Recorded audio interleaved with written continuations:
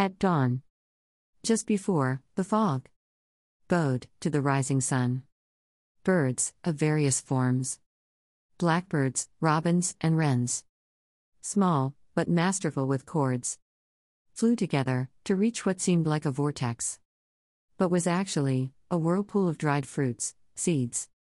Raisins, sultanas, currants, the best earthly grains. Mixed together, to create, a feast of nourishment. Suitable for these spectacular creatures, then comes rest. Till they are refreshed and dispersed again, at sunset. To watch over many gardens, and uplift thousands with their melodious voices.